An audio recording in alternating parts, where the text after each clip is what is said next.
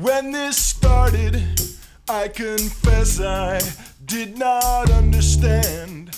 I guess maybe that's how it all turned out to be such a mess. Welcome to the Teacher's Lounge, the space where we talk about difficult emotions, difficult experiences, the interactions that turn out to be such a mess and can too easily lead to burnout.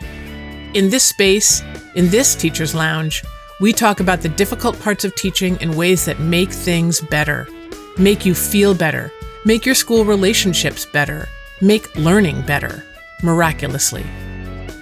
What you'll hear in every episode is a story, a real story, told by a teacher in one of the many teacher support groups that I've run over the years.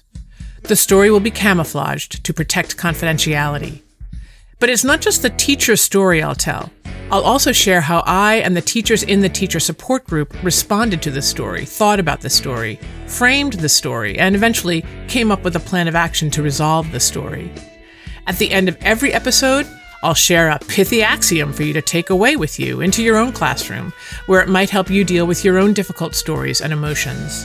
Because teaching well is difficult, and all teachers can use this kind of caring, thoughtful, dynamic, solution-oriented support.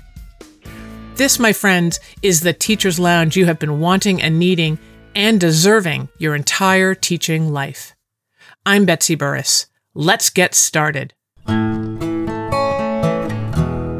I am in survival mode, Penelope told her teacher support group one dreary winter day. Penelope is a very talented and effective second grade teacher. She is creative with her curriculum and caring with her students. She seems to have endless good humor. But on this day, her face was stony and her mouth fixed in a firm, flat line. What happened? Penelope told us that about a week ago, she had arrived at school to find her desk ransacked. Someone had found the granola bars she kept in a drawer and eaten them, leaving crumbs and wrappers all over the desk and floor. Same with her stash of hard candy. On top of that, the invader had pulled out Penelope's felt-tip pens and drawn all over her desk blotter and the papers she had piled on a nearby table. If I had entered my home and it had looked like that, she told us, I would have called the police. As it turned out, though, the student, let's call him Freddie, confessed to his parents, who then told Penelope. I was beyond angry, Penelope said. I felt violated and disrespected and so sour and hurt. And while she accepted the parents' heartfelt apology, she knew she had some difficult work to do with their child. Here's the thing about Freddie. This was not the first time Penelope had felt angry at him. Penelope's relationship with Freddie had been rocky from the start of the school year. Because he was fixated on his friends and seemed unaware of the adults in his life, including her, and because he acted out in the most irritating ways all the time, and because he never apologized or seemed contrite, Penelope had not been able to establish positive rapport with him. Cut the euphemisms, she didn't like him. But Penelope is a professional. Despite her anger at this latest and quite serious offense, she made time to talk to Freddie to hear his side of the story. This is where it got tricky, though. Freddie was not talkative, especially with adults, under the best of circumstances. Under the worst of circumstances like these, he totally clammed up, which made Penelope even angrier. So she did the best she could. Because Penelope strongly believes that students need to see adults feel, she described for him in no uncertain terms what it was like for her to discover the theft. She told him she no longer trusted him, and that she wasn't going to be able to forgive him for a while because she was so upset. Freddie didn't seem to mind. He expressed no regret. He didn't apologize. All Penelope got was silence, which made it all the more easy for Penelope's anger at Freddie to blossom. Hence her survival mode. She was having a really hard time holding that anger in. Seems to me that Penelope handled this debacle really well. I love it that she allowed herself to feel angry, hurt, disrespected, violated, sour. As she knows, it is normal and natural for adults to have emotions about the inconsiderate things children do. And she knows that children can, actually must, hear what impacts they have on others. How else are they supposed to develop empathy? or the ability to mentalize, that is, to imagine accurately what might be going on inside someone else's head. How else will they develop a sense of responsibility for their own actions, or a reliable relationship with reality? Empathy, mentalization, personal responsibility, reliable relationship to reality, crucial skills for healthy human beings, all fostered by Penelope's measured and honest response to Freddie. I also love it that Penelope communicated all this to Freddie in what I and my hero, Donald Winnicott, would call a good enough way. She did not rage at Freddie and scare the pants off him. She did not collapse into kindness and tell him and his parents that it was okay when it wasn't. She told it like it was, with firmness but also with fairness, with complete respect for her own reality and without any hint of retaliation towards Freddie. As far as I could tell, she described her emotions without acting them out on Freddie, without spewing on him or making him suffer. This is such admirable adult behavior. But Penelope's difficulty wasn't just with this episode of theft. It was with her entire relationship with Freddie, that is, with her sense of total disconnect from him, which prevented her from being able to process this latest wave of outrage and shock. As she put it, she could neither forgive Freddie nor escape her deep anger at him. She was emotionally stuck and exhausted and furious. Survival mode. How to understand this stuckness, this bind Penelope found herself in, her inability to forgive and her inability to forget. First, her inability to forget, that is, her anger. It's not hard to understand it. I mean, Freddie robbed her and vandalized her desk. Penelope rightly felt violated, and that's one way I understand anger, as a sign that a boundary has been breached. Freddie definitely breached a boundary. The physical boundary of Penelope's space, her possessions, but also her emotional boundary, her sense of trust and safety, her sense of order, her sense that all was right in the world. Freddie's invasion of Penelope's desk was actually traumatizing. Not big T, like sexual assault or physical attack by a full-grown man, but little t, the kind of trauma that a confusing 7-year-old can inflict when he behaves in a shocking way that turns the world temporarily upside down. This is important. Remember this idea of trauma, of a topsy-turvy world. Even though she was livid at Freddie, Penelope desperately wanted to forgive him. As I see it, short of just granting Freddie clemency and sweeping the whole unpleasant affair under the rug, which Penelope could not do because she was too angry to let it go, Penelope had just two choices. Either accept a reality she could not change and make peace with her powerlessness, or engage in a process of reconciliation, of repair, with the person who had done her wrong. Acceptance or engagement. For Penelope, neither was possible. On the one hand, accepting Freddie's reality, his astonishing acting out, his complete detachment from her, would have meant abdicating her responsibility as a teacher. If she accepted his theft and their non-functional relationship, how could she teach him? On the other hand, engagement by definition requires cooperation from the offending party. Freddie would have to acknowledge his act and feel contrite about it. He'd have to want to make reparations. And from Penelope's point of view, he simply did not. He did not feel contrite, and he did not want to make reparations. I mean, he didn't even apologize to her. So Penelope was stuck between her legitimate anger and her need for an apology, which did not happen and looked like it never would happen. How was she going to be able to move on? Can I just say, while Penelope told her story, I was thinking to myself, holy cow, I have no idea how to help with this. I do not have anything to offer. The other teachers in the group were understandably horrified and shared their experiences with Freddie, showing their loving solidarity with Penelope. But the overall feeling was one of outraged resignation, not clarifying understanding. And it's clarifying understanding that I'm supposed to foster. So I was stumped and nervous, caught up in Penelope's terrible feelings of shock and powerlessness.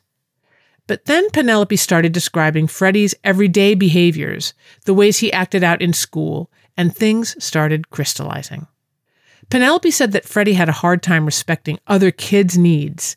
If a friend told Freddie to leave him alone, for example, Freddie would as soon push him down than respect his request. It seemed that Freddie's preferred mode of communication was not words, but actions.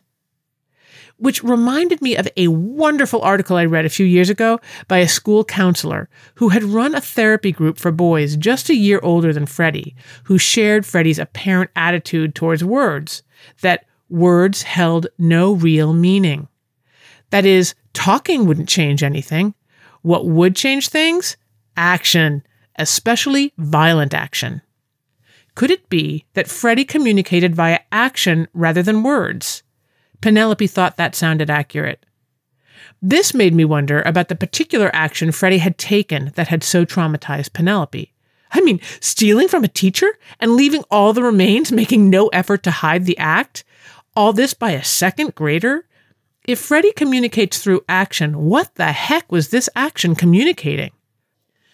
I'm going to try something that's a little out there, I told Penelope and the other teachers in her support group. It's from my main man, Donald Winnicott. I told the group about something I had read somewhere in Winnicott's works about stealing. Winnicott's hypothesis was that a child who steals has experienced a number of years of on-target development that was suddenly disrupted in some major way. After the disruption, Winnicott suggested, the child feels bereft, betrayed, and entitled to what they know from experience they deserve, that is, having their emotional and physical needs met, but they can no longer get because of the disruption. So they take it. They steal what they deserve. In Freddie's case, treats, food, nourishment, care and comfort. Maybe? I pause here for a public service announcement. If you're thinking right now, psychobabble much? Really? Stealing is a sign of traumatic developmental disruption? I hear you. But consider, who knows what goes on in the murky depths of unconscious motivation? No one does. That's why it's called unconscious. My belief, heck, my experience, is that making good guesses about those murky depths can really pan out. Spoiler alert, they did in Penelope's case, which we now return to, back to our regular programming. So I had just suggested that Freddie had stolen what he felt, what he knew he deserved. That's interesting, Penelope said, because Freddie has experienced a major disruption in his life. His baby sister, born with a serious illness this past spring. Another aside, see what I'm saying? I am not making this up, except for the identifying specifics. Okay, so Freddie had to deal with a new kid in the family, which can be difficult for older siblings under the best of circumstances. But this new kid, perhaps, took up all his parents' attention for a while, maybe still did. And Freddie might be feeling that loss, and he might be feeling outraged and helpless, the way Penelope did. This made sense to Penelope. So how to put all this together? I know this is going to sound weird, but people like Freddie, the kids who act out, who get our negative attention, who shock and appall us, are great gifts to us teachers.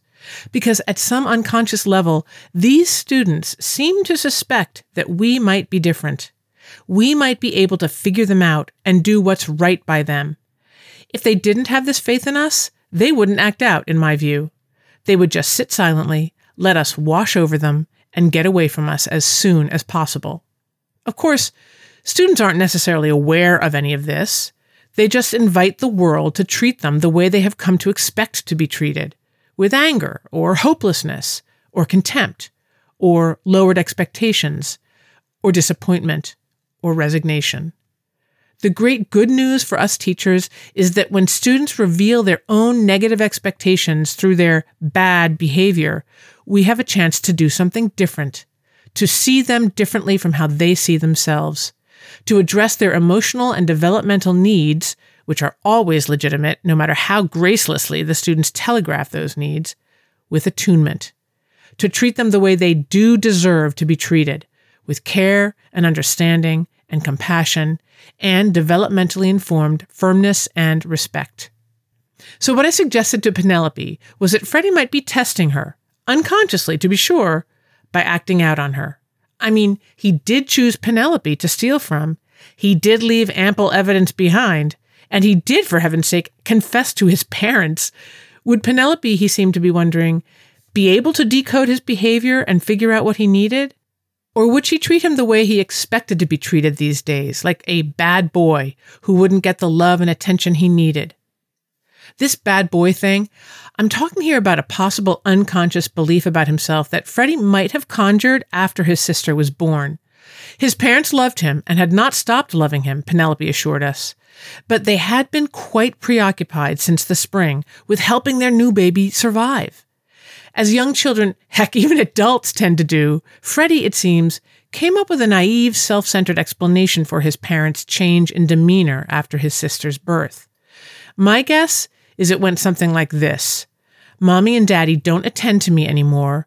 They must not love me. That must be because I'm a bad boy. Would Penelope see him as a bad boy too? Just to tie up a bow here, remember the bit a little earlier about trauma, about Freddie's turning Penelope's world upside down? Another way of seeing Freddie's theft is that he traumatized Penelope in a parallel way to how he himself felt traumatized. He took something nourishing, that would be food, from her. He turned her world upside down the way his sister's birth turned his world upside down. Far-fetched? Maybe. But it's interesting to consider the possibility that people's acts unconsciously and very precisely teach others what's going on inside them. The murky depths and all that. Back to Penelope. It seemed to me that Penelope, brilliant teacher that she was, did not take the bait. She did not treat Freddie the way he expected to be treated. She shared her feelings, but did not punish or withdraw from him. She remained available as his teacher, even as she owned her feelings about his actions. She did not abandon him despite the serious shove his theft dealt her. She was surviving this trauma that he had invited her into, but just barely, like him. Fortunately, she brought her struggle to a group that could help her. This I told Penelope, and this Penelope then told us. Over the past 3 days, Freddie's behavior in class had earned him 3 stickers, a reward system Penelope had instituted at the beginning of the school year that Freddie routinely blew off. I repeat, every day for the previous 3 days, starting just a couple school days after the theft, Freddie had earned 3 stickers, 1 for each positive act in class. Penelope called home to let Freddie's parents know. The first time she called, Freddie's mom said, "You're kidding me." The second time Penelope called, Freddie's mom cried. The third time, Penelope received a text from Freddie's mom's phone that said, "Hi, Mrs. A. This is Freddie. Thank you for calling my mom. It made me smile." It was clear, Penelope said, that Freddie's mom had been involved in the texting because all the words were spelled correctly. And there's more. Penelope also reported that Freddie had recently said to her, "I'm going to make you proud of me." Penelope had responded, "Make yourself proud of yourself." A tiny little shove from Penelope, a tiny disconnect from a boy who was saying pretty baldly, "I want you to be proud of me. And, importantly, I think I can make it so." Which makes sense. The little shove from Penelope, I mean, because she had gotten into a groove that made it impossible for her to see what Freddie was communicating. All she saw was his failure to fulfill her own expectation of him, which was plain and simple, a verbal apology. Her need to hear words caused her to miss his actions, which were unquestionably aimed at heartfelt reparation. With a teacher that Freddie actually felt connected to, not disconnected as Penelope had felt. And there's more. Is it possible that Freddie didn't apologize to Penelope because he actually wasn't sorry? Is it possible that he was relieved that he had gotten her attention and kept it? That he was getting from her what he needed? Attention, connection, even if only through her anger. Devotion despite her emotional struggle, which Freddie's parents couldn't give him right now. Heck, emotions at all. He had an impact on Penelope, and she was responding to him in understandable ways that set the world right again. In short, I'm guessing that Freddie did not want to apologize. He wanted to attach. He wanted to be seen and valued and held tightly by someone he cared about and trusted. He wanted to be known as lovely and deserving, not as a bad boy. This I said to Penelope. And it blew Penelope's mind. To be honest, it blew my mind too. This little boy was telling it like it is, loudly and clearly, only not with words, with actions and intentions about actions. "I had never thought of it that way," Penelope exclaimed. I could tell this was true because her face was back, her twinkling eyes, her radiance, her happy, humorous energy. "You've softened towards him, haven't you?" I asked. "Yes," Penelope answered. "I don't feel bad anymore." A month has passed since that meeting. Penelope has reported weekly that things with Freddie continue to go smoothly. She's having a great time in class. No more disconnect, no more anger, no more need to forgive, no more bind. This story gives me chills. It turns out that this story is pretty complicated. I mean, Penelope did everything right, but she still felt terrible. Teasing out what went wrong proved kind of tricky, at least for me. If I can summarize it quasi-succinctly, Penelope had a student from whom she felt completely alienated. That student took the alienation to an unprecedented level by stealing from her. Penelope responded brilliantly. She represented herself accurately and forthrightly. She did not retaliate. She contained her ongoing fury at her alienating student and behaved responsibly toward him. But Penelope was in a bind because she could neither stop her anger nor forgive the student, and she had to keep teaching him. Penelope brought her bind to her teacher support group. I, her facilitator, made a bunch of crazy guesses about what her student might have been telling her through his egregious act. These guesses, because they made sense to Penelope, relieved her, and they opened up a whole different perspective for her. Now Penelope could see the ways in which her student was in fact making reparation, earning her forgiveness. She hadn't even considered these acts as conciliatory before because she hadn't been looking for them. All she needed was a nudge to see her student differently. She had already done the hard work of responding to his heinous act with self-respect and self-restraint. Now she was able to see the work he was doing to attach healthily and productively to her. They were no longer alienated.